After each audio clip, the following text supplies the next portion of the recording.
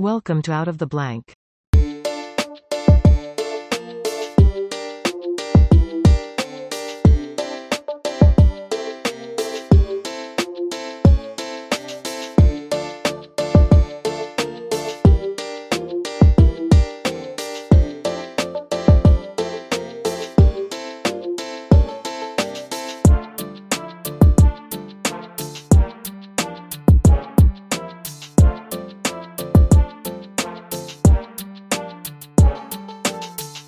Welcome to another episode of Out of the Blank podcast. I'm here with Michael. Michael, for everyone out there listening who might not know who you are, can you please tell everybody a little bit about yourself?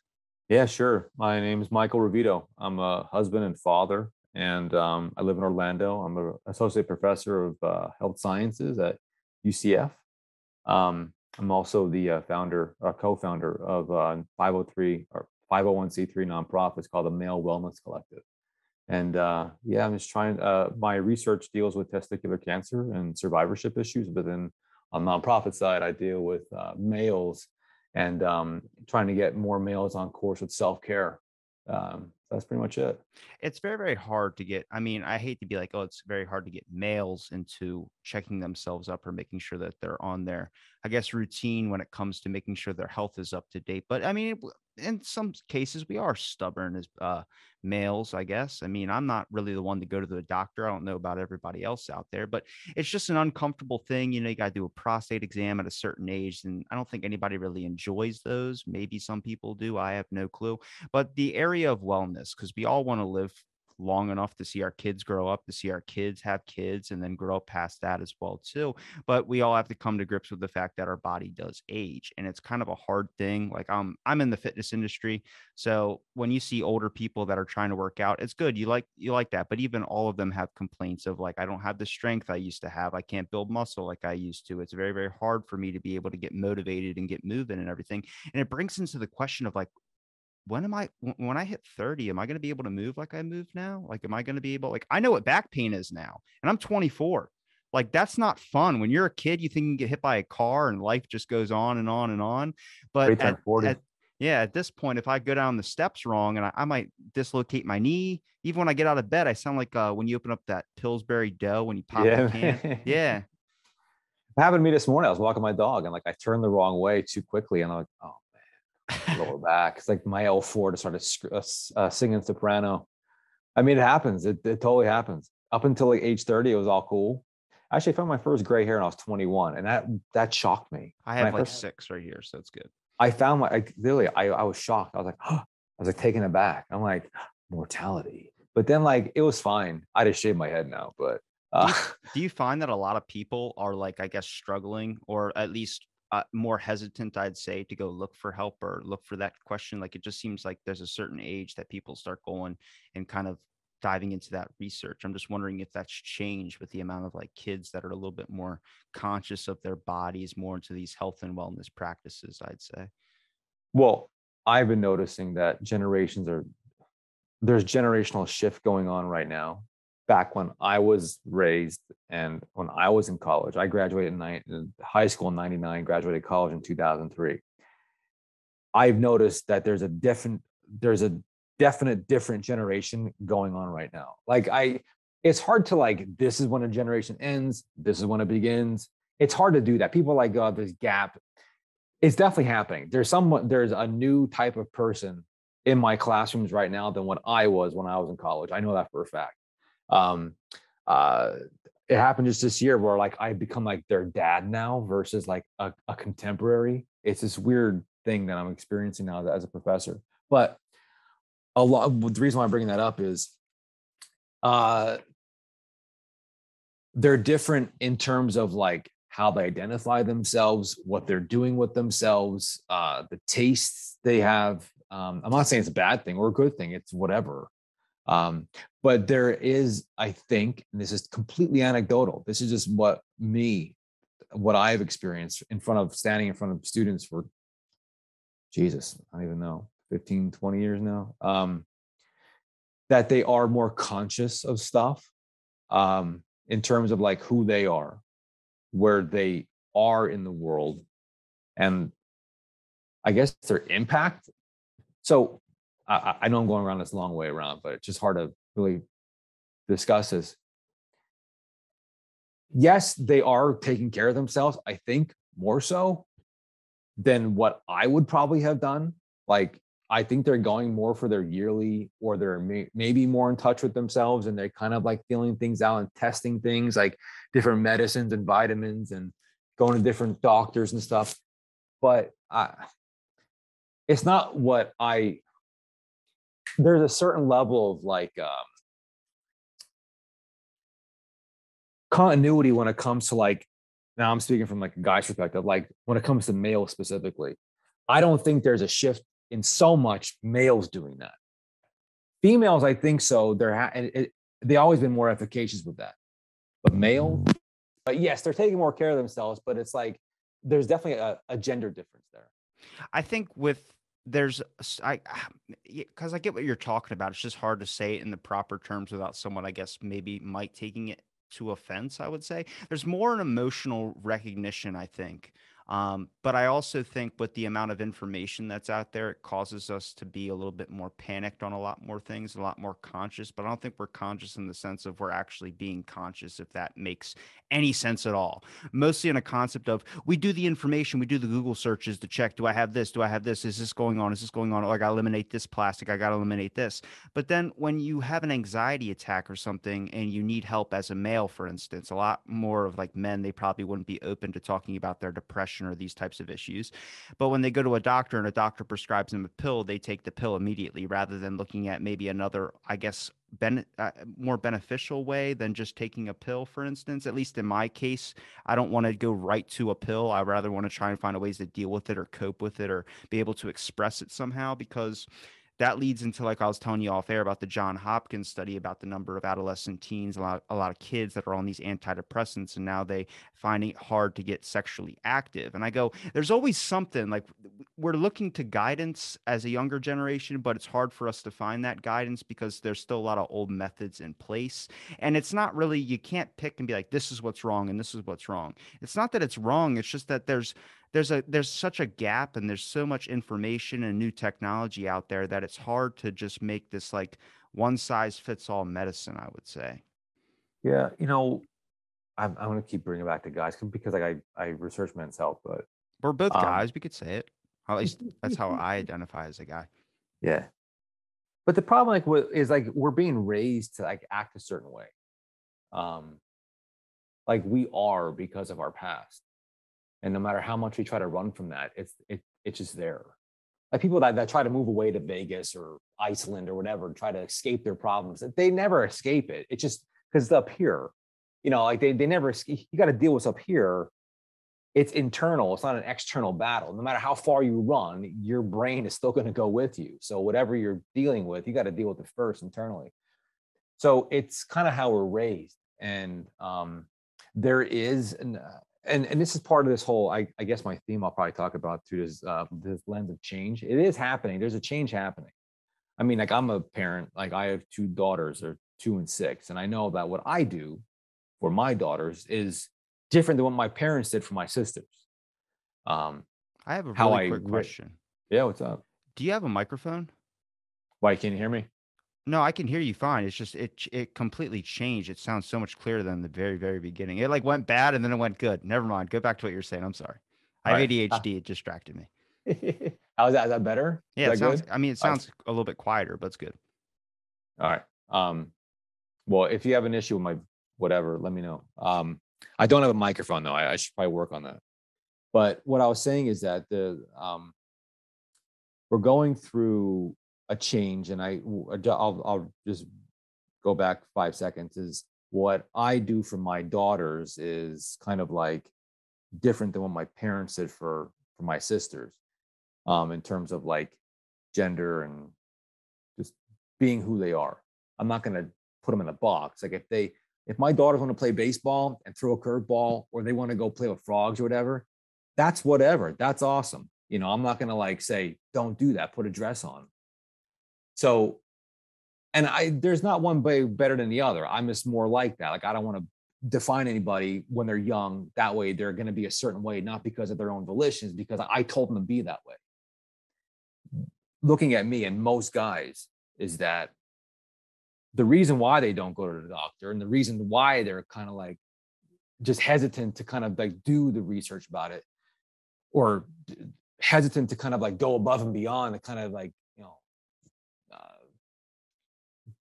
being more well, or whatever the term is we're kind of like told as a kid, or like, just suck it up and just, brush it off. And that's fine. Like, I'm from a family like that and I get it. Like, I'm totally about that too. Like, sometimes, like, come on, like, just go. But there is a point though where it does get to be damaging, where we kind of like just automatically dismiss it. It's like, for example, like if a kid falls and gets hurt, guy or girl, just say it's a little boy. He falls, he hurts his knee. The kid's fucking knee's probably hurting him. Like, he's probably like blown out. His knee's probably hurting him. But like, you're okay. Just get up. You're okay. It's like, well, yes. Just ask the kid, like, just see if he's hurt first. Don't automatically go to just suck it up, get up. And we've been doing that for so long for these guys. It's like, no wonder why we do this, like what we're doing. No wonder why we're like, just like sheep lost. Like, we don't know where the hell we're going with this health stuff, is because no one ever told us to kind of take care of ourselves. We were always told, just suck it up and go. And again, like, I believe in that to a certain point. But again, there's definitely a fine line. Once you cross that fine line, it becomes damaging and maladaptive. And that's why you get these guys that just like, they're pissing blood, but they probably have prostate cancer, but they still won't go. Like, you're pissing fucking blood. Like, what besides that would prevent you from going to a doctor, but you're pissing blood? Nothing would get you to go. If you can't go from that, I don't know what will make you go. But like, I've had people have told me that. They're like, yeah, I'm peeing blood. Literally, I'm still not going to go. I'm like, I can't help that. Like, how did that even happen? It had been the way that they were raised. And so when you talk about guys not wanting to go to the doctor, we got to look back at what the causal mechanism that was. Not because our DNA has some kind of like weird connection, like do not go to doctor, ATGC, whatever. It's because of how we were raised to do this stuff. Do you find that that might be why there's a lot of research that maybe, I don't know if it is or not, but that might be hard to explain, especially when it comes to males, for instance. Only speaking because I've had groin pain. I've had a lot of pain before, but I always just go, I'll sleep it off and see how I feel in the morning. And it usually goes away, and then I forget about it. But that could be an issue that might need to be looked at. You know what I mean? That's not something that you should do that. And I think that is like that with most guys, I would say. I mean, I'm not trying to gender or trying to do any of this type of stuff, but that is 100% how we've been told. Guys, if they're hurt or something, just walk it off, forget about it, worry about it the next day. And it makes this kind of, I wouldn't say it's an excuse that leads to uh, bad kind of habits, but it is a habit, is neglecting a problem or an issue and just hoping it goes away the next day. I mean, I had a back pain for the longest amount of time, and I mean, a couple of years after a jet ski accident. I went to the doctor, like, you have a fractured L5S1. I was like, Oh what? And they're boy. like, and a herniated disc. And I was like, oh, I bet. it's just, but that's something it took a couple of years for me to go and get an MRI and get diagnosed, because it's going to take all this time. I just didn't feel like doing it. I'll just push it off to the next day. And I think that is a lot from how you're raised, as especially how we kind of kids are, especially if you're a boy and scrape your knee compared to if you might be a girl and scrape your knee. But I bet your back still kills you, doesn't it? Does the that's back why I'm still hurt? sitting like this. I'm a little bit Dude, slanted. like, my L4 is all messed up. You know why?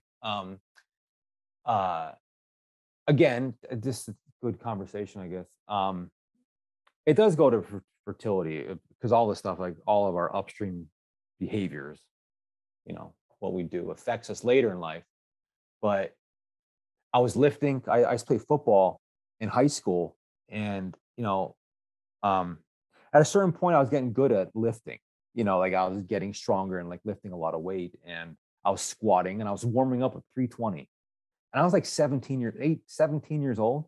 Like, I don't know why a 17-year-old should be squatting 320 pounds. Like, I Because you wasn't can. going. Because you Yeah, can. exactly. Right. That was the only reason. I wasn't going anywhere in football. I was too small. I wasn't good enough in football, but still, I was still there. And like my knee buckled or some shit like that. And like the weight kind of went forward, and like I felt like my back pop. Mhm. And like, I'm sitting on this thing. It's called the X chair. If you ever want to get a sponsor, the X chair is a great thing. It's the only thing in the world, the only chair that I've ever sat in where my back doesn't kill me. Like, before, I had to stand up and sit down and cross. Like, this X chair is phenomenal, but my L4 is just blown out. So anyway, back to what we're talking about. So that's physical health, right? Suck it up, whatever. Now, translate that to mental health. There is hardly any resources at all. There's hardly any discourse at all that talks about young guys and how they're feeling and their emotions. It's one thing to kind of dismiss their physical health, like you're a guy, you're hurt, your back's blown out, you're gonna get better.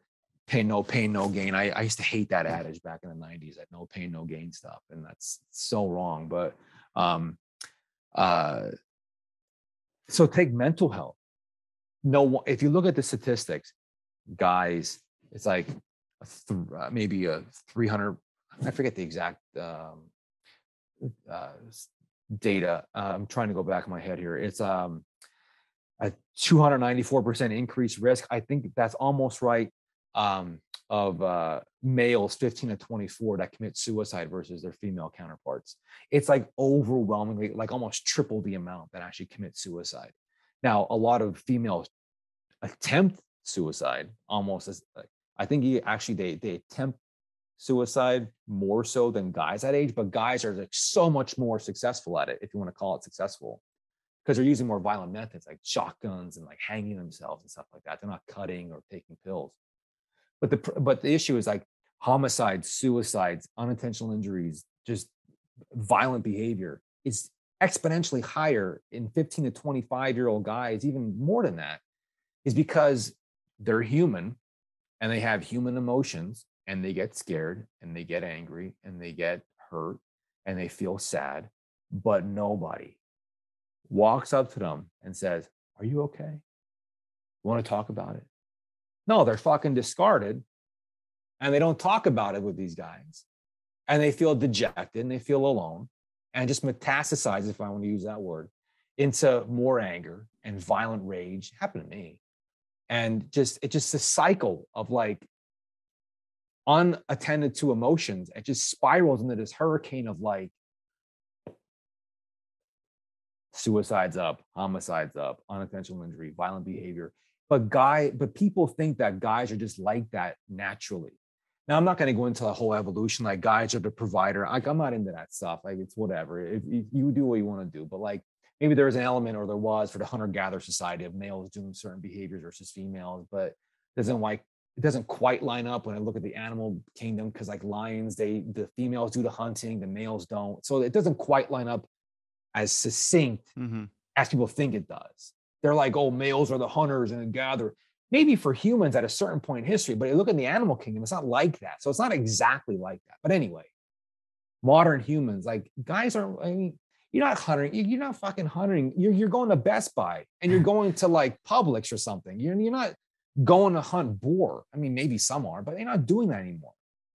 But anyway, so guys aren't naturally like this. They're not violent and more aggressive. Maybe there's something that was down deep in their DNA, but even that, it's not as significant as people think it is to make them like how they are. It's how we're raising them, which goes back to the main point that we started talking about, is why aren't they going to the doctor? Why aren't they taking care of themselves? And because we're training them to be like that. And then when they get to be like that, you're like, what the fuck's wrong with you? Why are you like this? I feel like saying, well, you raised me like, or like, you made me this way, society. And so that's where we're at. People are like, why are guys so violent? I'm like, have you ever taken a look at like what we're spoon feeding them as a kid? Hey, you're a boy, get to construction work. Or you're a boy, here, play with this toy gun. Or you're a boy, go punch something. It's like you're telling them to be this way. And then you dare question why they are that way when they get older? Like, it doesn't make any sense to me. Do you think that, like, have you always thought this way, or just your line of work has caused you to kind of be more, I guess, involved in just the male kind of health in general, and it's kind of got you interested and leads you down this route? Because I agree with you 100%. I just think I don't know what the fix is to that too. And I know you can't necessarily fix it in a podcast. I know that, but I think talking about this type of stuff, like I don't like the overprotective stuff where it's like we need to go the complete opposite, since society for so long has been the opposite way. We need to go the other way. It's like that's not good either, because how many people are suffering from like a health issue that might just be inside of their head? Every time I go to the doctor and I think like, oh, I had COVID, so that meant I got brain fog, because right now, like I have a little bit of brain fog. I just can't think. They go, it's because you're stressed. And I'm like, well, how do I fix that? Like, Go to a psychiatrist, get a medication. I'm like, I don't want that. What can I fix that? Go to a therapist, talk about it. But then you go there and it doesn't seem like anything's being done. You get to this point where it's like, am I making myself sick by being so worried and concerned about that there might be something wrong? And I'm like, how many people are worried about, you turn on the TV, it's just a fear thing, and they're researching it. Next thing you know, you find out having a laptop on top of your balls causes testicular cancer, and you're like, "Oh my God, it's called a laptop. They made it like, well, what?" And then you just freak out, and then next thing you know, you have kids that are going there and they're scared and they're wondering, and the next thing you know, they might be creating a health issue because they're constantly thinking about it. Are they going to be able to have kids? Or you tell like when I found out the fertility count in men and just people in general had dropped from a significant number from my grandparents to this one. Now, I don't know the conclusive studies or evidence on that, but from what I heard, it was like 97% where we're at 47% with the mix of phthalates in our blood.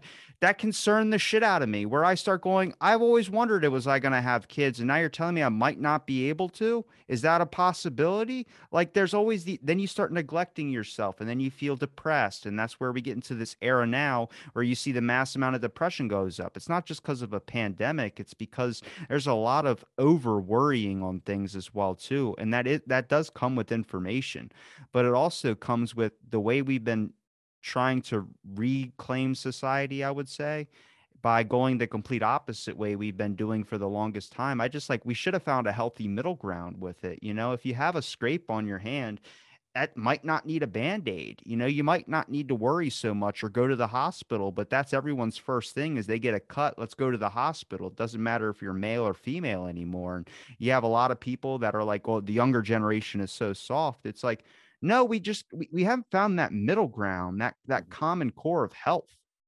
Yeah.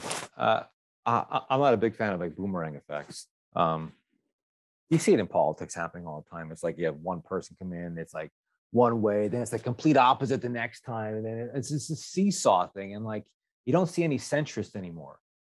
And the problem, real quick with politics, if you want to be a successful politician, a very powerful politician, become a centrist. You see who's making all these deals? Manchin from West Virginia, Collins, Murkowski, all these centrist senators. They're all the ones that are making they're the ones that are being courted all the time. They're the ones that are saying yes or no to all this legislation, and depending on what they say, that's the way it goes, because there is no middle ground anymore. It's all like these two extremes, and they all bitch at each other. But the few in the middle, they're the real power brokers, and no one really realizes that.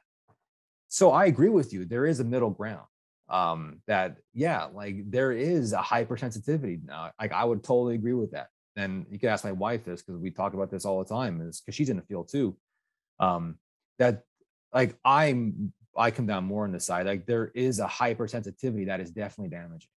I'm like, all right, get it out, but let's keep going. I understand that you want to be this way or you feel this way or whatever it is, but you're not made of glass. You're good.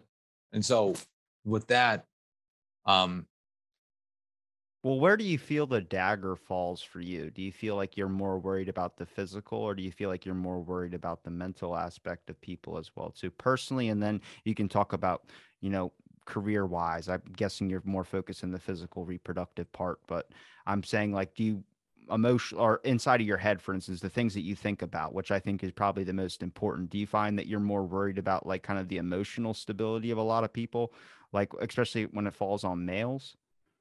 yeah, Okay. I more so than physical for Nobody ever sure. talks about it. It's like a No tough one thing. does. Yeah. No, I mean, I see it in my classrooms.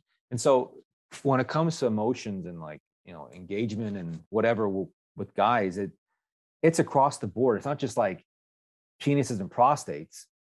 It goes beyond that. It's relationships, it's academia. There's this push, but no one's really talking about it in such a way, in any kind of very, very public forum, that if you look at higher education, so let me just tell you this. So UNESCO just released this report. It was talking about how males are lagging behind females when it comes to scholastic aptitude or just progression. And so out of 140 countries that were part of this study, now that's not all the countries in the world. I think there's like nearly 200 or maybe just over 200 countries. There's 140 countries that were included in the study. 132 showcased that primary school age males were there are more primary school age females there than males. So meaning there was a disparity in 132 out of 140 countries. There was more males or more females and males there, and just overall success. When it comes to secondary education, like high school, that's where you saw the gap really expand when it comes to like aptitude, progression, just being involved, just success in school. It could be a combination of like how we're raising these kids. It could be like later puberty for guys, whatever the reason is. In high school, that's where it's really happening. There's a major point I was going to get back to after I talked about this next point. In tertiary education, when it comes to colleges, for every 100 enrolled females, there's about 88 enrolled males. So, and then that's not even counting like through college. Those 100 females and 88 males, you're going to see more males drop out, not progress. And even if they don't drop out, it's going to take longer for them to go through college. Now you're like, what's the reason? Like, why is that? Because we're not really paying attention to them. We're kind of like just assuming, or we're not really focusing on them and like their success and like what they are feeling, what their worries are, what their trajectory is for career. There's a certain like thing that we're telling these guys, like to be smart or like just to want to succeed or like to take part in spelling bees or read like Anna Green Gables is gay, is stupid. Don't do that. Like there's an underlying tone to this. Like guys don't do that. At least it used to be when I was there. Literally, I was told that. I wanted to read Anna Green Gables. I'm like, you're either a woman or you're gay for reading that book. I'm like, what? We had a spelling bee. All the guys purposely dropped out in the first round. This is my anecdotal story. This is how it used to be. It probably still like that in some capacities. They dropped out. They don't want to be seen as like, effeminate, or the spelling bee stuff is for, that's not for guys. And like, there's this underlying tone of that. Like we're being told that we're perpetuating it through our own behavior, but no one's really paying attention. And so even today, there's a lot of universities, including UCF, that there's a lot of programs that are being instituted at universities that are saying like, we're seeing the numbers of guys like drop and they're not really progressing as much as females, like WTF. And so they're starting like these small focus groups, small studies, small programs, not to the fanfare and tinker tape parades, but they're happening because there's something going on. And it's not the physical, it's the mental stuff.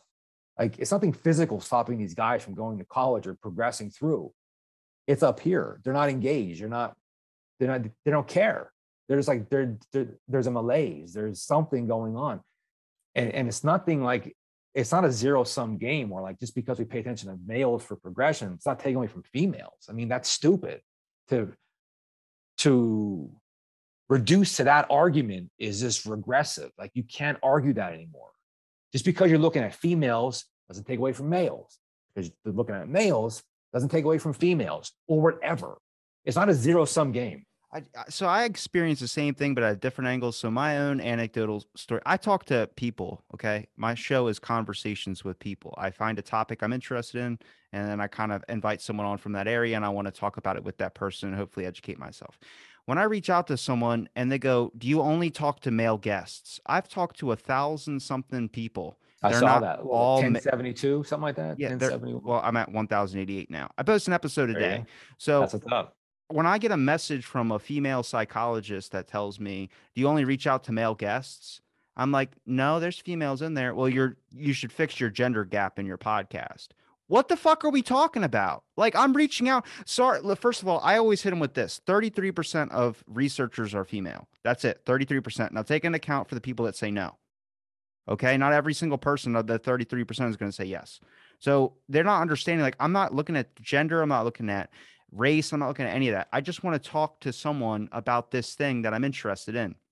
Now, the conversation goes wherever it goes, but I don't like that either, which is the aspect of I don't like how there needs to be like, since this person's been established for so long, we have to knock them down and make them equal with this. It's like you're not really helping out the young, like, because I'm a guy, I have to be sorry that, there hasn't been a large amount of women in academia, like the STEM stuff, all that type of stuff. I get the purpose behind it. I just don't think it's initially carried out correctly.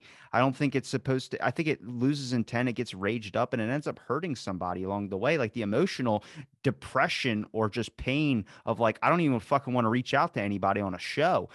I experience that because what do you get? You get labeled a sexist because of how many people you talk to rather than are you just happy I'm having conversations with people? Like it Well, loses only the you know initial your thing. tr- well, only you know your true ambition, and you stated clearly here that that was not that's not your purpose at all. So I mean, people got to take you for your word for it, and no, you can't help who's involved in which field that you're interested in. So like, I totally agree with you with that. I mean, as long as you're true to your whatever, it's fine. I mean, so I would not knock you on that. I mean, I wouldn't go to, you know, I mean, you're a young guy. You're probably interested in young guy things, which may be probably more populated by male researchers or whatever. So I don't knock you for that. I mean, people, I mean, that's on that side of like the boomerang thing that I just talked about before. Like, I don't really know what this person was saying to you. So I'm speaking out of context. It's So like like, 15 people. It would be 15 that I've come across so far. Now I don't know if I mean, it's the people like schools always I'm roll their reaching eyes out at to. me. Like I say, like again, like my non or my wife and I, my wife's the CEO of the nonprofit. It's called the Male Wellness Collective. When I tell people that, they're like, hmm. Some people they're like, oh, I'm like, what? You're researching guys? How dare I? It's like so stupid. I'm like, what are you talking about? Like, we're half the population. It's like, why not? And I'm a guy. I mean, I have a wife and I have two daughters, but like, I'm still a guy and I want to help other guys out because I know what I've been through. And I know what I've been through, what helped me. I'm hoping that learned experience help other guys. It's just like people see the veneer. It's like a veneer. It's like this book. It's like they show like this book cover. I can't see it's my thing, but like, and they look at the cover, but they don't ever read the pages, and they're kind of like, "What's my purpose to it?" And they judge you on the outside. It happens a couple of times to me. It's really unbecoming. I've become so used to it over the years. It's becoming less and less now. I guess I don't know, Wait, but so your nonprofit is an overall wellness for men?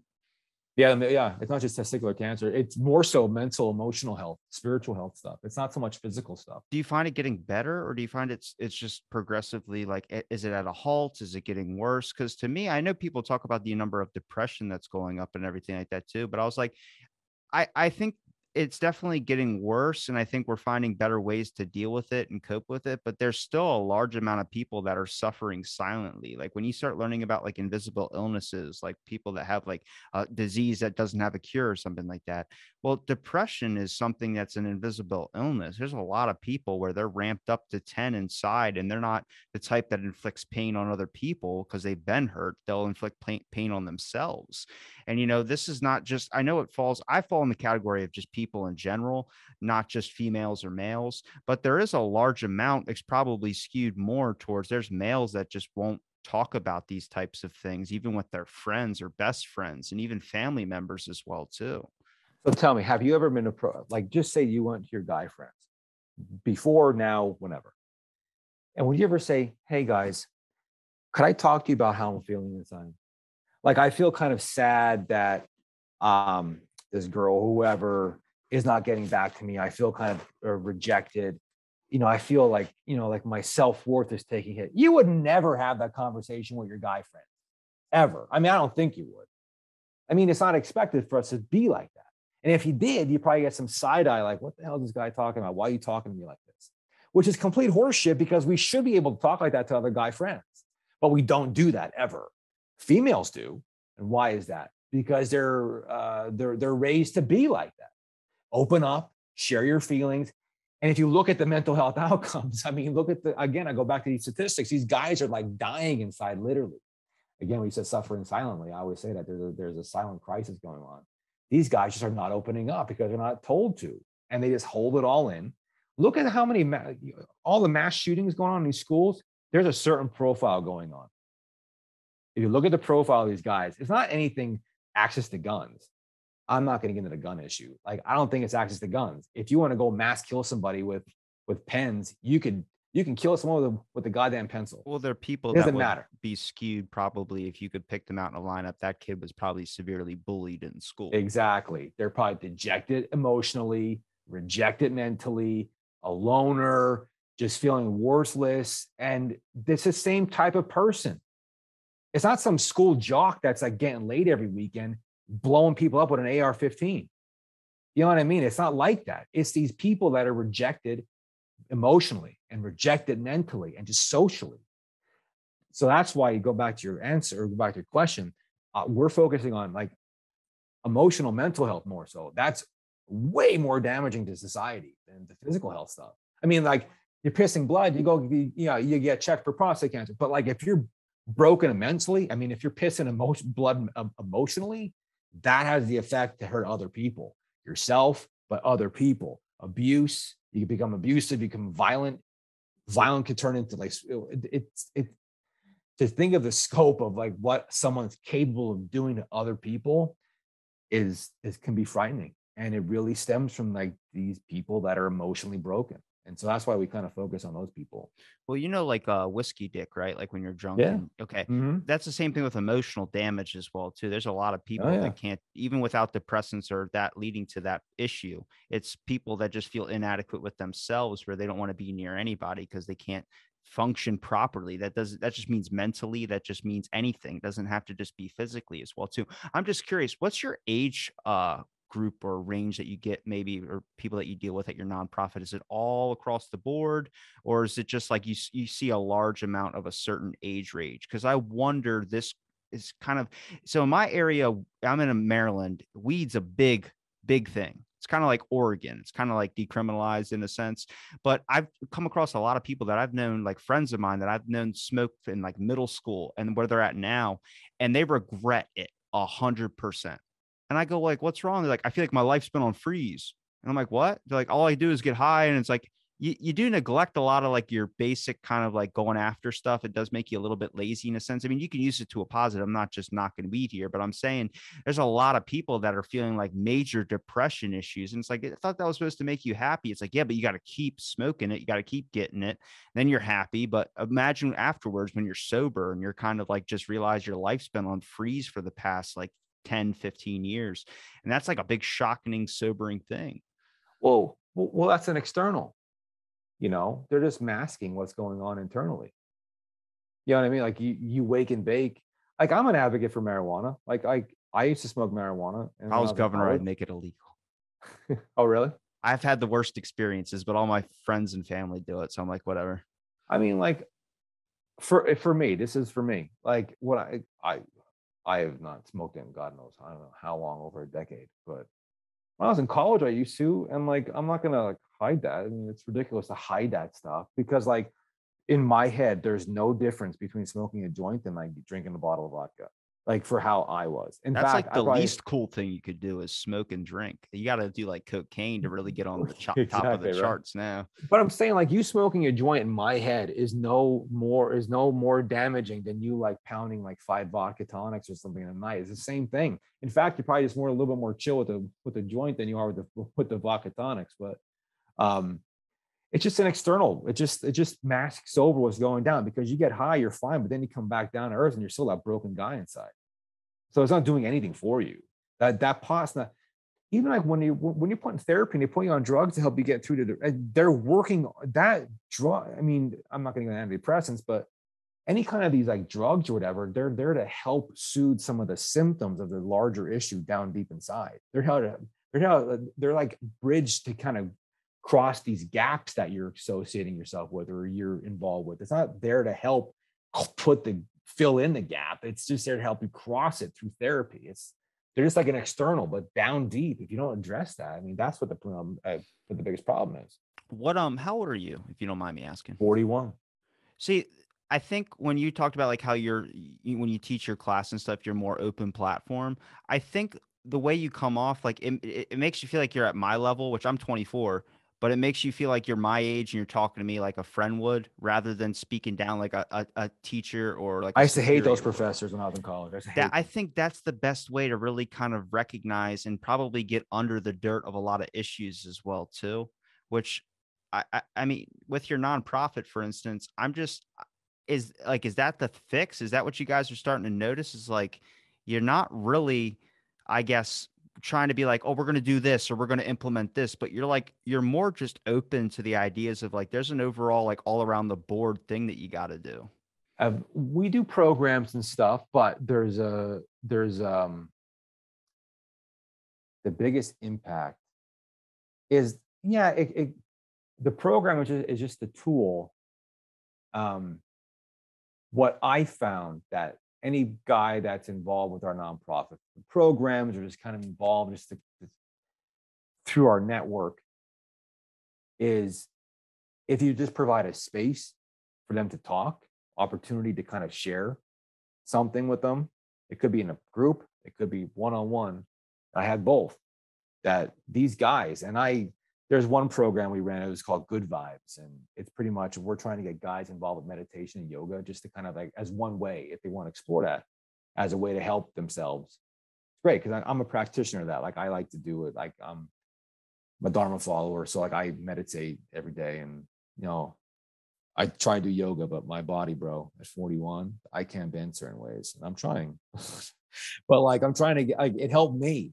I used to be a rageful fucking lunatic, bro. Like when I was younger, just rage, just crazy stuff. And I changed dramatically from implementing self-care techniques, but then meeting my wife. But it helped me. So I'm trying to get this to other guys to do. But anyway, the point is, we're up in this thing and we're doing these things and it's fun. And, you know, we had a whole range of guys go from like these Marines to like these MMA fighters, like these computer geek nerd type guys to like everyone in between. And it's pretty cool. Every color, length of hair, facial hair, not whatever dude you can possibly imagine was there. And I had a couple breakthroughs of these guys, like, cause like I would facilitate these talks in between, like going to, you know, hanging out and doing some You yoga get to know together. somebody, yeah. Well, yeah, and because I share my own personal stories. Like, I was sexually abused when I was a kid, and I went through a lot of other stuff when I was a kid. I was bullied. I was a bully. You know, I had depression issues. I was suicidal at one point. I did almost get arrested for like X, Y, and Z. And but now I'm like this cuddly ish type dad that I have two daughters that I like. You know, so it just is weird. I feel like I live 9 lives, but like I share my stories and just try to like make a connection, like what you're saying. Like, I know what you're going through, buddy. You know, like, I'm older and balder and fatter, but like, I still know what you're going through. And so I had this one guy, he's an MMA fighter. He's a grappler, and he pulled me aside and he's like, I never told anybody this before, but like, I was sexually abused when I was a kid, and it happened for years. And this kid started crying, and like, it happens a lot. It just, I find it much more, I don't know, like fulfilling to kind of like help somebody get through that wall. If I could just be there just to kind of say, what's up? And just have a conversation, just to kind of give them an opportunity to kind of talk about it. Because, and going back to your point, is like, and the only reason why that happens is because you're kind of connecting with them at a horizontal level instead of vertical level. It's like you're right there with them, you know, instead of like talking down, which is bullshit. It's like, I hate that. Like, I'm a professor. I'm like, I don't give a shit about that. Like, this UCF stuff or this professor job of mine is like a side gig. It's just like a side piece, like a side gig. I'm much more interested in like coffee than I am like academia. Like, you know, like I have other things going on because like I don't take myself too seriously with this stuff because like there's like a bigger battle of life going on, and so that's where I kind of focus my efforts on. See, I expected that to leak into like the younger generations kids my age, for instance. Like when I reach out to a kid my age who's a professor or a teacher or something like that at an institution, researching something, they're very, very strict. They're very, very like uptight, like every professor that I've ever known that ever does this. And it's like you see this, it's like it's so hard to normalize and get this like bait, like this, what me and you are doing. This is like the essence of my show. It's just conversation. It's kind of just chilling and having a talk and deeper discussion on things. But so much of it becomes like this very formal thing. And I wish people would understand is that like if it's like selling a book, if you're gonna sell your book, the best thing to do is not talk about your book. And they're like, what? That doesn't make any sense. You just don't want me to talk about my book. It's like, no, people want to like you and then read what you've done. But when you don't create an establish or connection with someone, which is like my whole goal, and I consider myself failing if I don't do it in an episode, is to get to that level. But it's so hard because like people want to seem very, very professional, very, very certain because they're afraid that it's going to impact the rest of their career. And that's never how it is. Well, I mean, if you're just true to yourself and you talk, even if you talk to somebody that's like of different persuasion than you can, I mean, I am not averse to talking to anybody. Like, as long as you're true to like, if I'm true to myself, I'm like, I kind of keep my own perspective and I kind of like, even if they're saying these crazy ass things, I'm kind of like, well, you know, but that's your thing, bro. And you do what you want. As long as you're not hurting other people, it's fine. But that's not how I roll. But anyway, it's like, what's their life experience? A lot of these professors that I had are like these socially like awkward people. I'm like, I don't know where you were raised, but you're definitely not raised where I was. And so like, and how I was raised is more like my dad was a auto parts salesman. My mom was a secretary. I lived like my life, not on the streets, but we were out doing our thing, like learning as we went, like whatever. And so I'm appreciative of that kind of like street knowledge that you learn and how I was raised. And I think if you look at the way these people were raised, these professors or whoever, it doesn't matter, professor, it could be a fucking mechanic or whatever it is. Not to draw any kind of parallels because some of the smartest people I ever known were mechanics. And they saw me, some of these mechanics that my dad used to work with taught me some of the greatest lessons in my life. Really. But it's how they were raised. Like, were they raised among the people? Were they raised like scraping by? Were they raised like with a little bit of adversity? Were they raised where they had to work for some of the stuff that they got? Were they raised like, you know, going through trials and tribulations to kind of learn from mistakes to kind of get to a better place? I tend to believe that if you're raised from that persuasion, that you've been through these personal battles, that you become more relatable to people because you don't take yourself too seriously. Like, people that are raised in a bubble, they PhDs. I've made a lot of them. I work with a lot of them. They're kind of like, I am holier than thou. I'm like, get the fuck over yourself.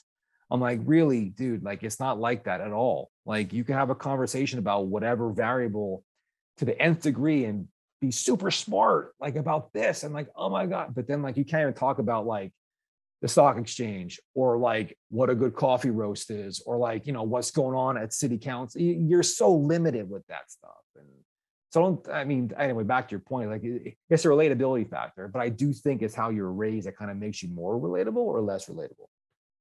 I think you cultivate experience.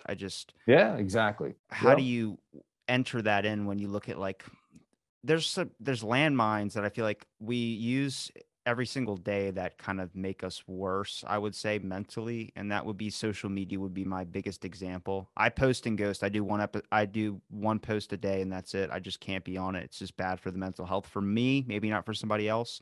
But I've noticed a significant increase in happiness after taking off of it and just kind of experiencing life. But when you go and try and be this open or this experiencer, it's it's not only the factor of being relatable. There's just a very, very bad interactions with people say, I go and experience stuff. And it's like, what do you do? It's like, I go on social media and I join these groups. It's like, yeah, but those groups are so limited. And those groups are sometimes seen through a screen. It's something different. You like personal accountability as well, too. I mean, people feel like they don't have any responsibility or anything. They can just say whatever they want to people online. But then, like, it's different when it's in person. They don't act like that ever. And I feel like you got to understand, like, especially when we talk about mental health, for instance, whether you're male, female, or whatever, we all understand a bit of what that is. Now, everyone experiences maybe their own thing differently, but if you overall want to help the population and everyone starts retweeting an article like about lockdowns and about depression, about all this type of stuff, well, what are you doing to fix it besides tweeting an article about it? You know what I mean? Like, there's not a whole lot of actual things being done. And I think it does come from not only talking with people, but also just like you got to make deeper connections. Like, conversation has been like the one thing that's really kind of saved me out of everything is just talking to so many people, whether they stay like, messaging me all the time or something like that. But it's the doors you open, it's the conversations that you have that you start understanding is that everyone's thinking about the same thing, like the same issues and all these core kind of problems that are going on, but everyone thinks that their angle is the only angle rather than it's just a piece of the puzzle. And I think like if you just like talk it out, you'll start to see those puzzle pieces really fit together and then you can eliminate the core issue. Well, people like live in an echo chamber. Like they only talk to people that think like them, and so it just becomes this cycle of just perpetual like same shitness. If that it makes any sense. It's you got to have conversation with different people with different topics and be open to that kind of. Even if you don't agree with them, just be open to talking to them. It can kind of broaden your perspective of different things and make you more relatable. Um, there's an author, Johan Hari. I've been reading a lot of his books. He has a book called Lost Connections, and there's a book called Stolen Focus. He really goes into depth and really great job with like this lack of connections that we have and like how it's leading to. And I guess back to what you're saying about depression and stuff. I'm not going to take his words and kind of make his point for him, but he's pretty much saying that it's not so much the antidepressants that can cure depression. It's more so like connecting with people. It's like we've lost the ability to connect with others. And he was kind of getting to the point like there's probably a place and a time and a purpose for antidepressants and whatever else, but there's also a place for sitting down, having a cup of coffee with somebody and kind of talking about things and just connecting with somebody that can also be contributed to mental wellness. And the other book, Stolen Focus, is about this lack of attention we have. We can't even focus for more so than a few minutes without checking our phones or checking this or blinking lights or just looking around because we're so distracted.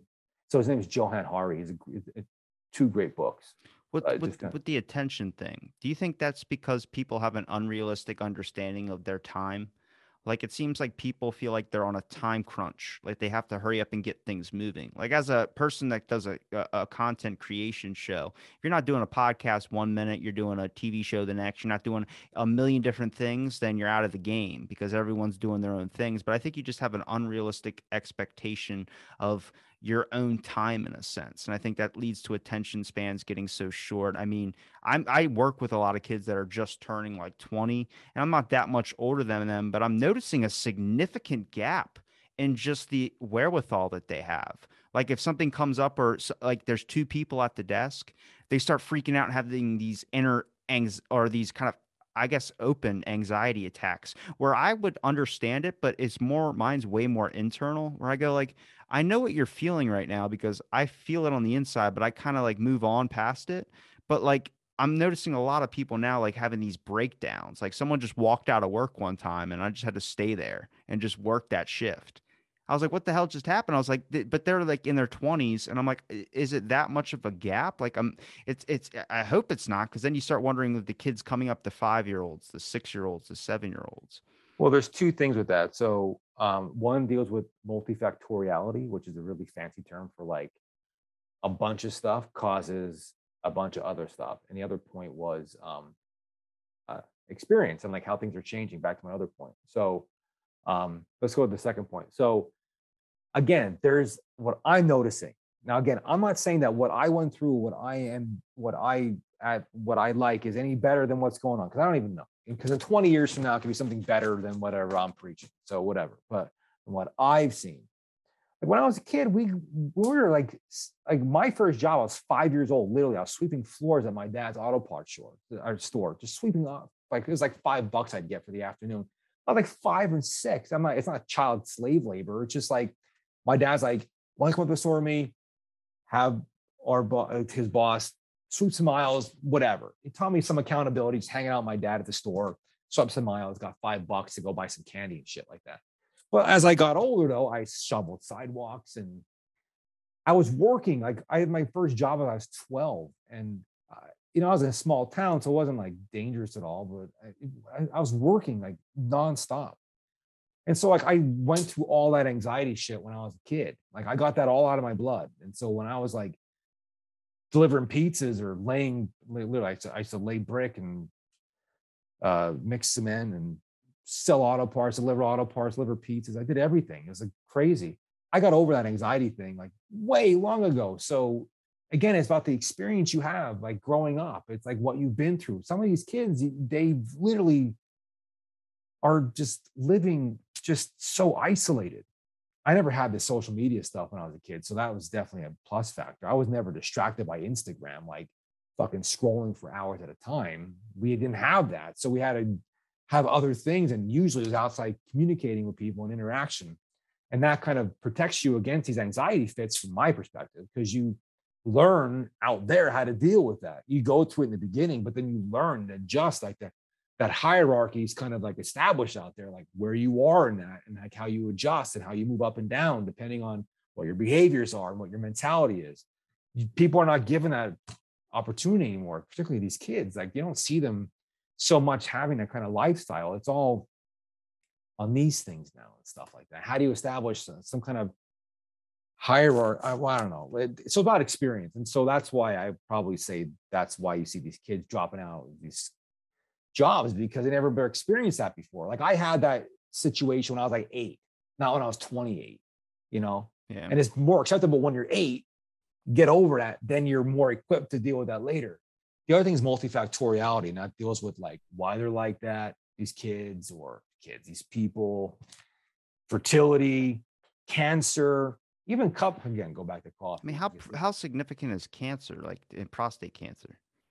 How significant is it? Like, is it very, very common that I don't know about? I thought it was like a rare thing. No, prostate cancer is the biggest like cancer killer in guys. Probably the most Jesus common Christ. cancer in guys. It's like lung cancer, prostate cancer, like the Why are biggest. we Yeah. so afraid of a prostate exam then if you're worried about how big Oh, prostate cancer dude, is? prostate exams again. It's like the whole anal sex thing with the whole gay thing. Like That's where it stems from? people go there. I'm like, listen, like it's they go, oh, that's gay. Digital rectal exam. What? But that people always think that, and it's like so ridiculous. Listen, the digital rectal exam, literally 10 seconds can save your life. It's like feel your prostate, you go, and it can help save your life. It's not a big deal at all. Is there a home test I can do? They actually have, well, for colon cancer, they do. I don't know. For prostate cancer, I'm sure they're developing something, but it's not a big deal. Literally, it's for what you're experiencing there on the table for DRE. It's nothing compared to if you have stage 3 prostate cancer, pissing blood, about to die because it's metastasized in your lungs. Trust me, you're going to want to have the uncomfortability of being on a table, getting 2 fingers up your ass, than like dying of cancer in your bed when you can't even piss or shit at all because you're all wrecked inside. Trust me. What are the symptoms to lead up to like maybe you should go get checked? For prostate cancer? Yeah. Well, my thing's testicular cancer, but prostate cancer, I mean. Well, testicular cancer then. Let's do that one. Well, testicular cancer, see, you're at the exact age where it's the highest risk. It's like 15 to 35-year-olds, 15 to 40-year-olds. That's really it's the highest risk. Yeah. But the thing is that it's so curable if you catch it early. Well, prostate cancer, it's so curable if you catch it early. Prostate cancer, you would deal with that when you're older. But the problem is like you're starting to see younger cases of it. There's like people in their 30s getting prostate cancer, which is fucking unheard of 20 years ago. Well, that's the thing. Multifactoriality. It could be so many different things. It could be genetics. It could be your diet. It could be your lifestyle. Like, here's what's fucked up about cancer is like, it could have been like what your grandfather, like my grandfather was a coal miner and he worked in this aluminum factory, and whatever he was exposed to as a kid, that could have, if there was some kind of like damage, like DNA or whatever, that could have been passed on to my father, which could pass on to me. They call it epigenetics. So you could live in a bubble and still get some kind of like weird lung cancer because of what your grandfather and great grandfather or mother was exposed to back way yonder. There's studies about this, like these Swedish immigrants, like they had this famine in the 1800s and shit like that. But what their bodies went through during this famine, it changed them genetically in some sort of kind of mutation, which is now affecting their descendants. Like now, how their metabolism is and shit like that. It's so bizarre. There's this tribe of Native Americans in Arizona. I forget the tribe's name, but they're dealing with a huge obesity problem. Like it's out of control. It's really an issue, but they're blaming the issue on back before, excuse me, European colonialization and whatever. Their lifestyle was a period of feast and a period of famine. And so during whatever time of year, there was plenty of game, there was rains, there was crops, they ate, and their metabolism like amped up to burn the stuff. When it was period of famine, when there was limited game because of migration or limited rain limited the crops, their body's metabolism kind of like went down because there wasn't a lot of food. You can't burn through all this energy when you don't have a food. You're going to starve to death. The issue is this. Now we live in McDonald's land and whatever. So their bodies are still going through feast and famine, like metabolism, like waves, but their food is still staying like straight. So they could be burning it one year, but like not burning another, like one time a year, but not the other time a year when they should have been doing it like they were historically. But that's why you're seeing these that's one reason why they're starting to suggest that these obesity rates are so high. What happened generations ago is still affecting them now, but their lifestyle has changed. It's again, so multifactoriality of prostate cancer, testicular cancer. I mean, anything can cause these different things. It's so nuts. It could have been what your grandfather went through. It could be what you're smoking, what you're drinking, shit luck, what we're breathing in the air. Who the fuck knows? It's so crazy with cancer. And that goes with how a cup of coffee tastes to if you're going to develop the depression. There's so many factors that you don't, it's not A causes B. It's 1,045 A's are causing B. And you just don't even know what the strength of each of those 1,045 A's are on causing B. Like it could be a minimal amount, it could be a significant, like large amount. We just don't even know. You'll never know this. It's impossible to know what exactly is causing it. You could say smoking causes lung cancer. Yeah, but we all know Aunt Nancy who's smoking Virginia Slim 100s for 47 years. You know, she's still smoking them and she's in her 90s and her lungs are like that of an infant. Versus some dude who's like running super marathons, never smoked a day in his life, died of lung cancer after 6 months. Well, that's why I say you can't do one size fits all medicine because each individual person's unique. It's strange because like so I have a digestive issue where I won't go to the bathroom for weeks, like weeks. And it's been for 4 years now. They just can't figure out what it is. They keep saying it's stress related, which is just ridiculous. Dietary changes, anything you could possibly think of to make you go to the bathroom doesn't work. But when I went to go get an X-ray and they give you that liquid to drink, when they put the X-ray machine on like my stomach area to get an X-ray of it, I was like, I started burping and I was like, I could feel like when the X-ray, like I could feel that. And they're like, there's no way you could feel that. I was like, no, I could feel that. 100% I could feel that. And then I did an MRI because they were trying to see like if there was like when I found out the disc issue and everything, they were doing a full body scan. And I was like, I can tell it's on. He's like, there's no way you can tell it's on. The machine could be making noise. And you can't tell it's on. I'm like, you have it on right now. And then he turned it off. And then it was like a couple minutes later, I was like, now it's off. And he goes, I don't know how you're feeling that. And I was like, I don't know. Maybe I'm sensitive to it. I don't know what that is, but like, it's this idea that like to think that there isn't one person out there, one thing or one rare thing where someone is a little bit more sensitive in a certain area. That's how you know, like it's how someone can hit a vape and have a bad experience or something like that when everyone can smoke it all day, every day, whatever they want, and they're perfectly fine. I think there needs to be this more understanding in that aspect of things, but I give doctors a huge as much as I dislike going to them, I do give them a big credit when it comes to being able to try and figure out a problem when there's an immense amount of stuff that goes wrong. Like me having like they're talking about like a psychotic or psychosis issue when it comes to not going to the bathroom. Like maybe it's something psychological or something like that that we just can't figure out. And I'm like, well, how do you fix that? It could be a nerve or something like that. And I'm like, well, how do you fix that when there's a ton of them in there? Like, we're gonna try our best. I'm like, fuck. Yeah. Yeah, I know.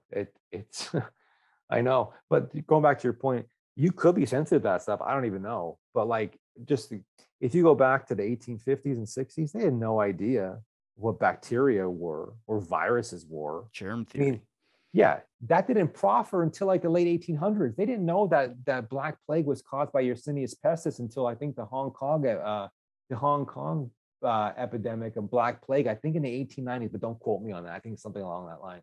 That's not that long ago. They didn't know that Black Plague was caused by a bacteria back then. It's crazy. I mean, it's not that long ago.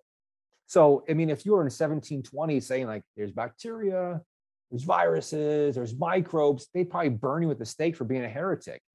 Just because we don't know now what stuff's like, what's really going on doesn't mean it like not true, you know?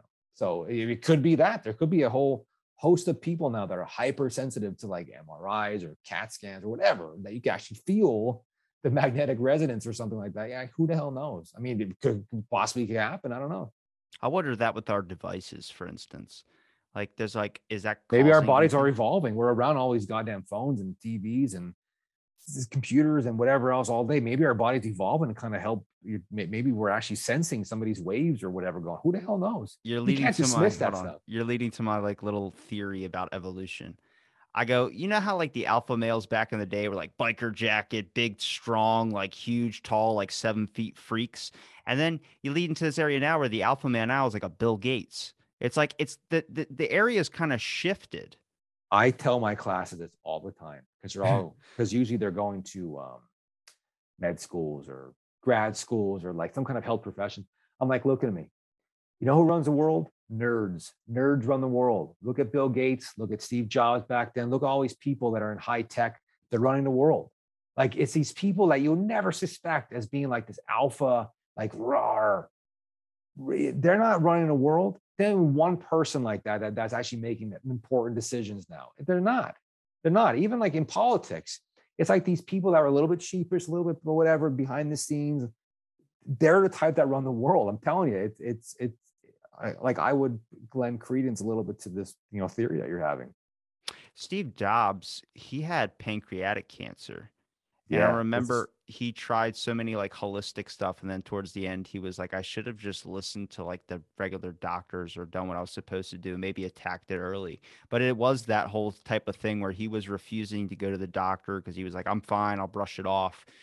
And I heard Bill Maher talk about that because he does talk about that. There's a recent episode of him on Joe Rogan where he talks about the neglect that a lot of people like even now like when they're studying the human anatomy, they're like, oh, we just found this new thing that's been there that we never knew about, and it's like you don't tell me you have like trust the scientists, trust this because you're still figuring it out. Like, be honest with that type of stuff. And he put it like in this most rational thing where I'm like, you can get a lot of hate for saying stuff like that, where people say, like, trust the science. I'm just like, look, you can't put that on everything. You just have to understand that science is constantly changing. exactly. Yeah. Even with COVID, like I'm a proponent of vaccines. I always have been. I get my daughters the second of the my 2-year-old when she comes out, she's gonna get the vaccine. But like so anyway. That's just being said. But like the science is always. I mean, when COVID happened, you know what the hell it was. I mean, and even I'm speaking from a research perspective here. Like we're not like some super whatever that we know all these answers. We don't, and especially with someone like that just impacted everybody so quickly, it's impossible to kind of know anything from the get go. And then it takes a long time to figure stuff out and to be really secure in what you're telling people. Because, and this is my gripe with these academics or intellectuals that I work with, or just in general, intellectuals, words matter and words carry weight and words can mean people's lives. And so I'm always an advocate. And Thomas Sowell, I'm a big fan of Thomas Sowell. He wrote a book called Intellectuals in Society. And he was explaining how intellectuals, like, no one holds an intellectual accountable to the words that they're mentioning or saying something like that. Like, if I was a surgeon and I did something wrong, or I was a CEO and I made a wrong decision, I'm accountable for that. I can get fired or what my license taken away. There's a lot of accountability with my actions. But if I'm an intellectual and I write a paper and I say something like, you know, like, hey, I have a new theory. You should sell all your stocks and buy this and do whatever and do it now. And people do that.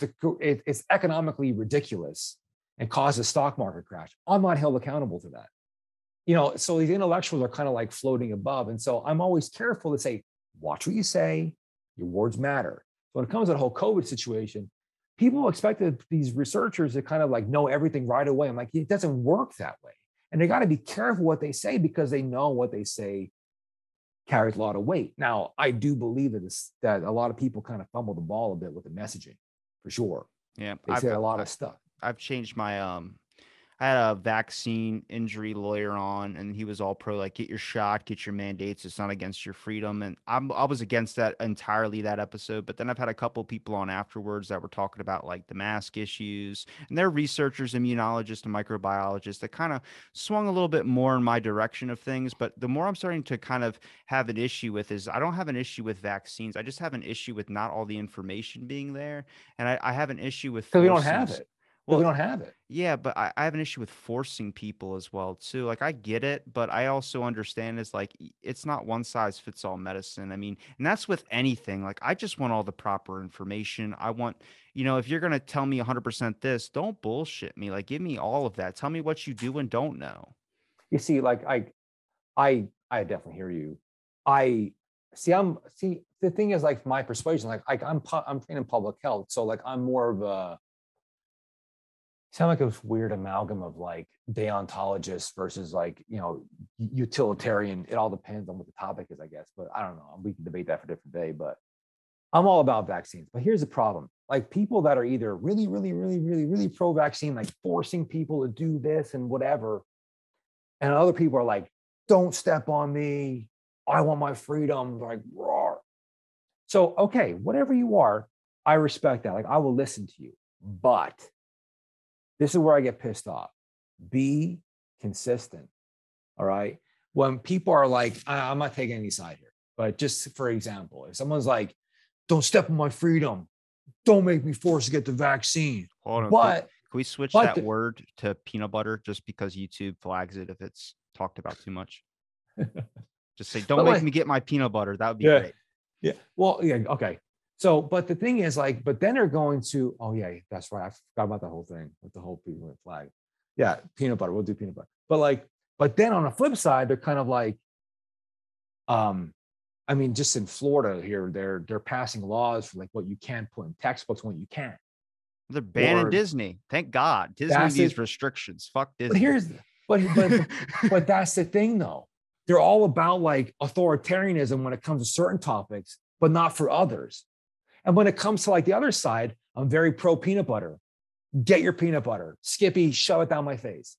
But when it comes to other topics, you're like, yo, don't define me. I'm like, which way is it? Now, here's the problem, though. Here's another caveat. Well, it all depends on the topic. But then another thing is like, who defines on what topic's more important or not? You get in this fucking conundrum where this goes all the way down the toilet. But like, I wish there'd be more consistency when it comes to forcing people to do certain things versus not, because both sides are chirping different things. Don't touch me, do it, don't do it. But then they flip on different issues. I'm like, well, where are you when it comes to authoritarianism? That's where I get kind of annoyed because they both do it, both sides. I'm kind of like, dude, it's way more complicated than that. It goes topic to topic to topic, and we need to acknowledge that. For me, when it comes to like peanut butter, like I'm all about getting your jar of Skippy and getting it down because we would not be alive if it wasn't for these things. Yeah, there's some hiccups, but like if it wasn't for that, we'd all be dead by the time we're 40 years old. Like I'd probably be dead by now if it wasn't for peanut butter. And I do believe that. Whatever the oddities were, people getting hurt or choking on their peanut butter, or whatever it was for the years, it doesn't, and sadly those stories exist, but it fucking pales in comparison to the amount of good it has done for society. People are living to 110 years old because of peanut butter. But that's just my personal view of it. But yeah, I wish there was more consistency when it comes to society, when it comes to authoritarianism, because it really is flip-flop people all over the place. I look at it like I would like all the information and anything, and I get, but I I also agree like with you. I just like transparency on stuff. It's Well, I so mean, hard we're the because same like thing. I'm because sorry I to interrupt you, but like when it comes, I'm sorry to interrupt you. When it comes to the vaccines, when it comes to say from under fucking peanut 5 years. butter. Oh shit, peanut butter. Sorry, I'm bro. dead serious. Like that's already sketchy territory with YouTube, but I'm trying. I get that. But I've talked to people who are against it and who are for it as well too. I've talked to with people that have testified against Anthony Fauci and with Anthony Fauci, the main leader of that whole thing. I'm not part. I'm learning more about it, and I'm kind of deciphering more. I'm having a less of a stand against it than I was before against peanut butter, but. The main thing I've been throughout my whole entire life is I don't like being told what to do. I don't like, and I get I'm it the same because, way. well, I'm the same way. it's just an authority issue, but I also like, I don't, people can say it's all your freedoms, all this type of stuff. I'm not, I'm not like that at all. I get to this point where I go, it always just the goal line just keeps moving. It's been like that throughout history, and I just kind of look at it a little bit differently. Well, I was saying with under 5-year-olds. But I don't take Tylenol, so don't hit me with that. I'm not a big medicine taker either. I let my But body like, naturally beat that shit. but under 5-year-olds with this peanut butter stuff, like we agree, like this data needs to be readily available. And for some reason, and my wife and I were very pro Skippy, very pro Jif. And, but the thing is, though, we agree with that. The data, they're not throwing it out there. And for some reason, we don't know quite why. And it's kind of annoying. Like the world has moved on, except for those under 5. Like they don't have any option to get protected like we all do. Like my parents have 4 tablespoons of peanut butter. My 2-year-old has 0. And so, but the data is not being released like it was before. So I would agree with you on that point. It's like, well, who's controlling this stuff and for what purpose? And so that's where I get kind of pissed off with. Because like, so there is some common ground, but yeah. I don't think we're arguing at all, or at least it's not an argue that's going to end the No, friendship. But no. where No, should I see your point of view. That's not for sure. what's your take on Disney? I like Disney, like Yeah, because my daughters love it. Because we used to they're get evil. we get annual passes, so What? it's a very oh yeah, it's it because we live right down the road. We're not that far away. We it's a very expensive walking path, put it that way. For me, it's like you you walk around and it's very expensive. But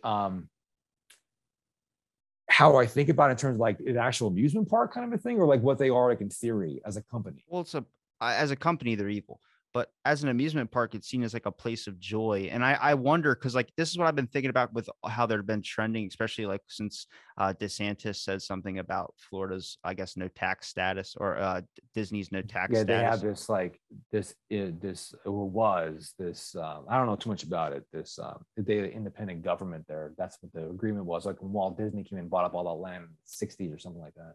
Well, what That is it. disputes are going to happen with or just mental confusion is going to happen when these kids are, you're seeing people attack Disney and you're seeing people like, I'll joke around with it. I don't really like them that much just because I think they're kind of slowly owning everything like Google, which I have a massive issue with giant corporations just Well, they monopolizing. bought up ABC at the ESPN. I see that.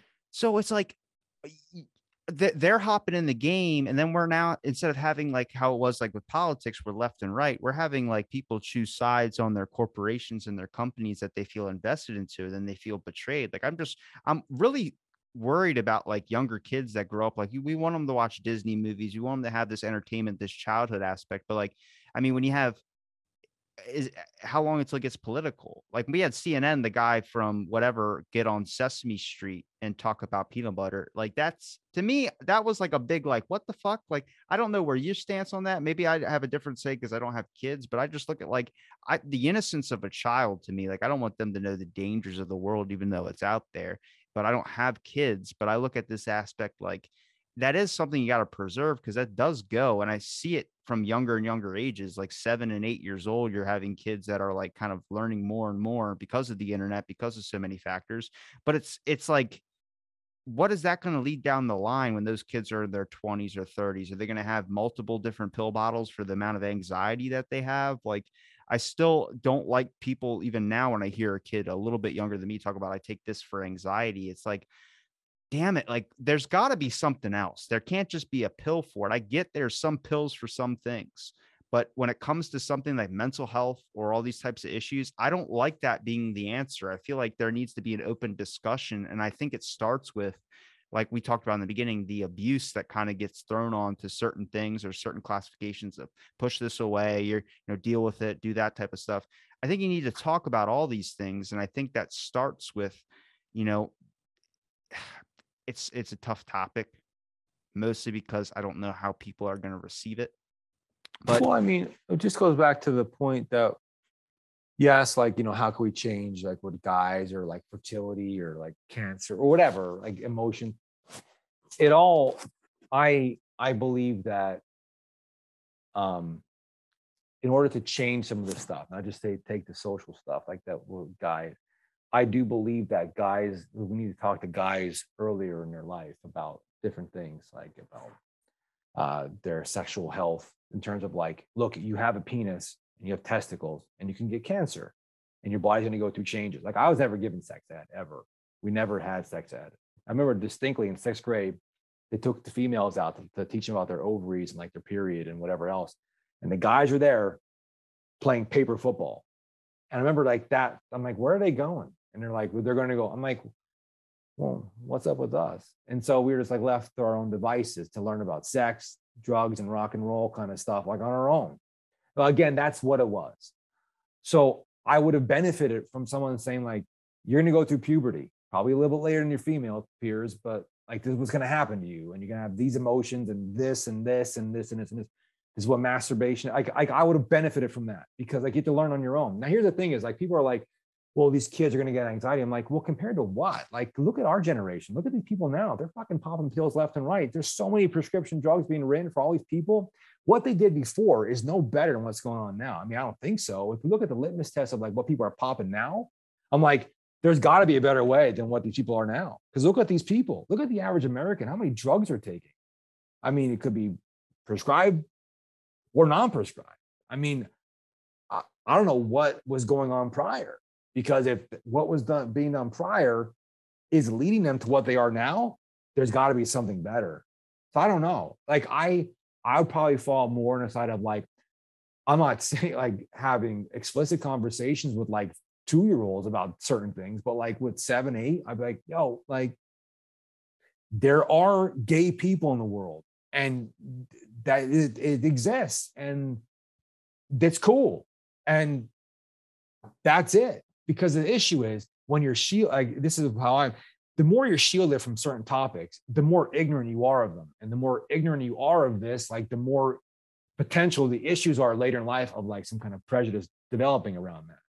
I'm all about having transparency. When that line is, I don't know. I'm not an expert in that field, but like we have conversations like with our 6-year-old about not about that. It's just, but there are different people out there and and that's a great thing. And it's cool, but we're not sitting her down and like saying, this is this. We're not doing that. There's a subtle, contextual, artistic, if you want to call it, way of having conversations about important things, but geared towards the audience, what we're trying to have it with. Now, I don't know where that line is, but that's just how I follow stuff. When it comes to like guys, though, they need to be talking early about their emotions and their social situation and like whatever else earlier for sure, because we're not giving any talks at all.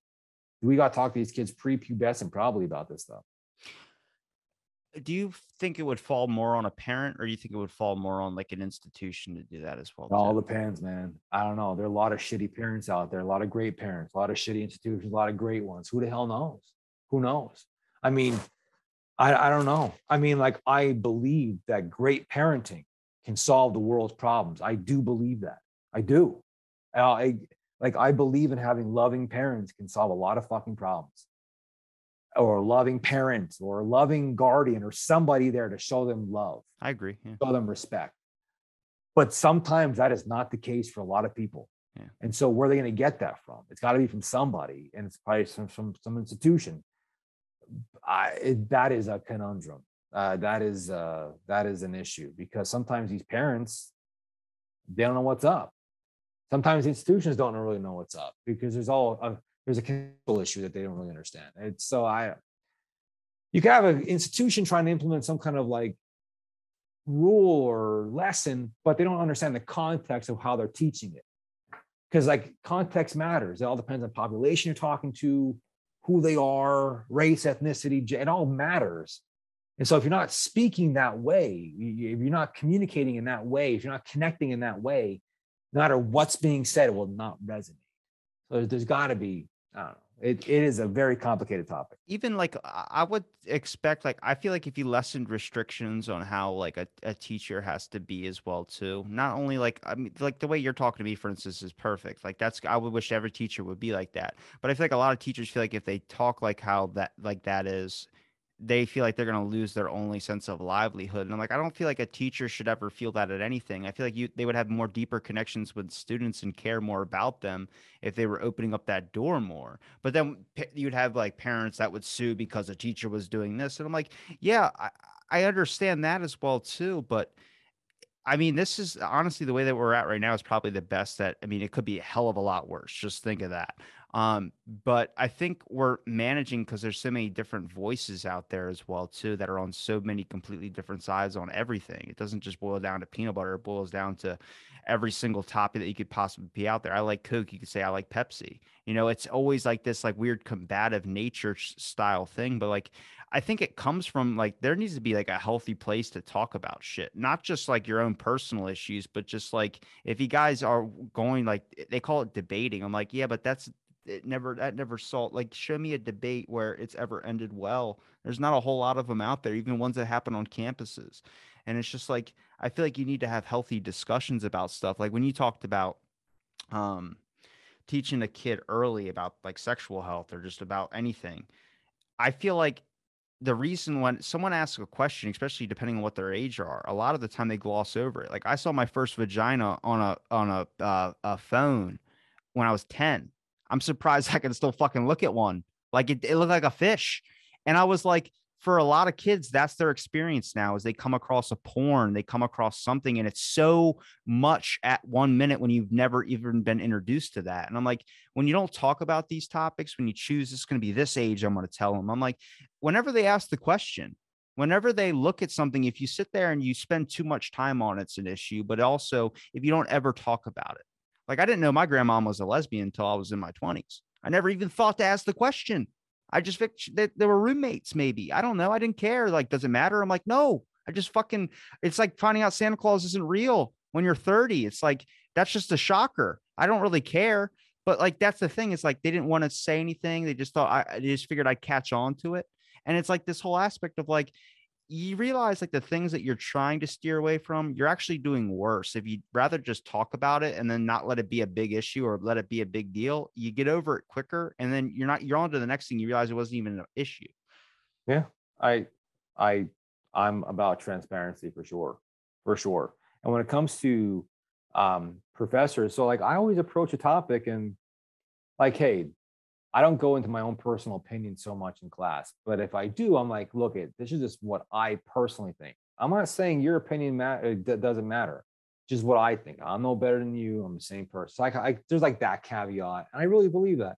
And or there's like, if I bring a topic up, I'm always bringing up both sides of stuff, and I say I'm not taking any side here, but there's this perspective, and there's this. I was like, people on both sides, and so you have to present it that way. If you attempt at the objectivity of a conversation, you build trust. It's when you fervently go down, obviously, when you fervently go down on one side, I mean, you just lose all trust for at least half the people in that audience, and that's where the shit goes wrong. But I don't think my opinion is so much better than other people's at all. I don't. I'm just one dude, bro, with like one fucking opinion, and that's all it is. And like my experiences are not yours, so I don't know where you come down on certain things, and that's how I kind of look at each person because I don't know the context of their life. I don't know what they're going through. What works for me. That's the problem. That's the thing is like every conversation sometimes ends up being like if you say something, people take it the wrong way. Like, Exactly. and then you got to like I sit there. If I said something, they take it the wrong way, and then like I have to sit there and be like, did did you happen to experience this? And then I'll say it, and they'll be like, yeah, I did. And you're like, okay, so you thought I meant it like this. I actually was just being I was not even thinking about that. This is how I meant it. And like, oh, and then it kind of gets solved there. But it's like Context matters, bro. that Context matters. multifactorial thing is a fucking asshole. Like that's such a Think bad thing. Think about like what causes cancer. It could be anything. List like again, God, Not it's cough. vaping. Vaping doesn't do that. Who the hell knows what's in those chemicals, right? That's in the thing. But like, I, let's bring about the coffee quick again. What causes your cup of coffee to taste a certain way? It could be anything. It's the way, it's the soil it was grown in. It's how the people picked it from the tree. It's how it was processed. Was it dried? Was it washed? It's actually seed, coffee seed. In a way, it was like packaged and like transported. Was it transported in a vacuum pack bag or a jute bag? How far it traveled? Was it around like animals? Who got it? Who roasted it? To what temperature was it made? To your cup? Was it? There are so many goddamn things that could affect what your cup of coffee tastes like every morning. There's literally an endless supply of factors that make your coffee taste a certain way to you that day. And that's just coffee. Talk about like emotions or mental health aspects is mind-boggling. It's it's a lost cause, but going back to the, it just it's so hard to pinpoint. Even back with fertility, like what caused you to be infertile. I mean, I don't know. It could be anything, literally anything. It could be your lifestyle. Again, we're not coal miners, we're not we're not coal miners, we're not farmers so much anymore. We're Uber drivers and we are accountants. We're not asked to go physically labor all day to do certain things. That affects a male and female body on what hormones are producing. It's just like who was it? Like there were, I think Tucker Carlson just recently did this whole thing, the end of men, and how like testosterone is like dropping for this and this and this. It's like 10% per year. Yeah, it is. Is that a bad thing? I don't know. Maybe for like feeling like lethargic, I guess. But does that make you less of a man if you have less testosterone? No. But like, why is it dropping? It's not because we're, you know, teaching or being more woke. That's bullshit. It's not causing you to be less of a man. Literally, probably most of it is because of our lifestyle. It's how we're not living or how we are living. And but even that is multifactorial. What's causing testosterone drop? It's not because we're fucking teaching critical race theory or whatever it is. And it's not because we're being more woke. It's not because of Trump. It's not because of Biden. It's not because of any of that really at all. It's because of our physical lifestyle. That's what's causing this testosterone drop. It's nothing like that. But anyway, the whole point is like it's multifactorial. To pinpoint something and say it's that. That's so regressive. We don't even know half the shit is. It's a really tough game. It really is tough. You're gonna have to come back on and talk about coffee because I feel like you have a deep, deep, deep, Bro. dark desire, like a dark roasted coffee. Yeah, man. I'm Okay. telling you, I'm all about coffee, bro. Right. Let me know whenever I'm game. This is really cool. I appreciate having me on. Is there a place where people can find you? You got any links, any sites, nonprofit too? Yeah, the malewellnesscollective.com. That is the malewellnesscollective.com.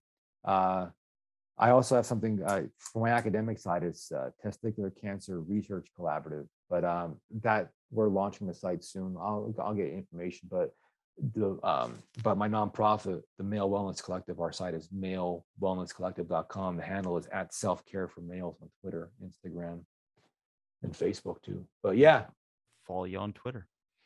we're there, bro. I'm gonna make sure I link everything in the description. It's been a pleasure chatting with you, and thanks for listening to this episode of Out of the Blank.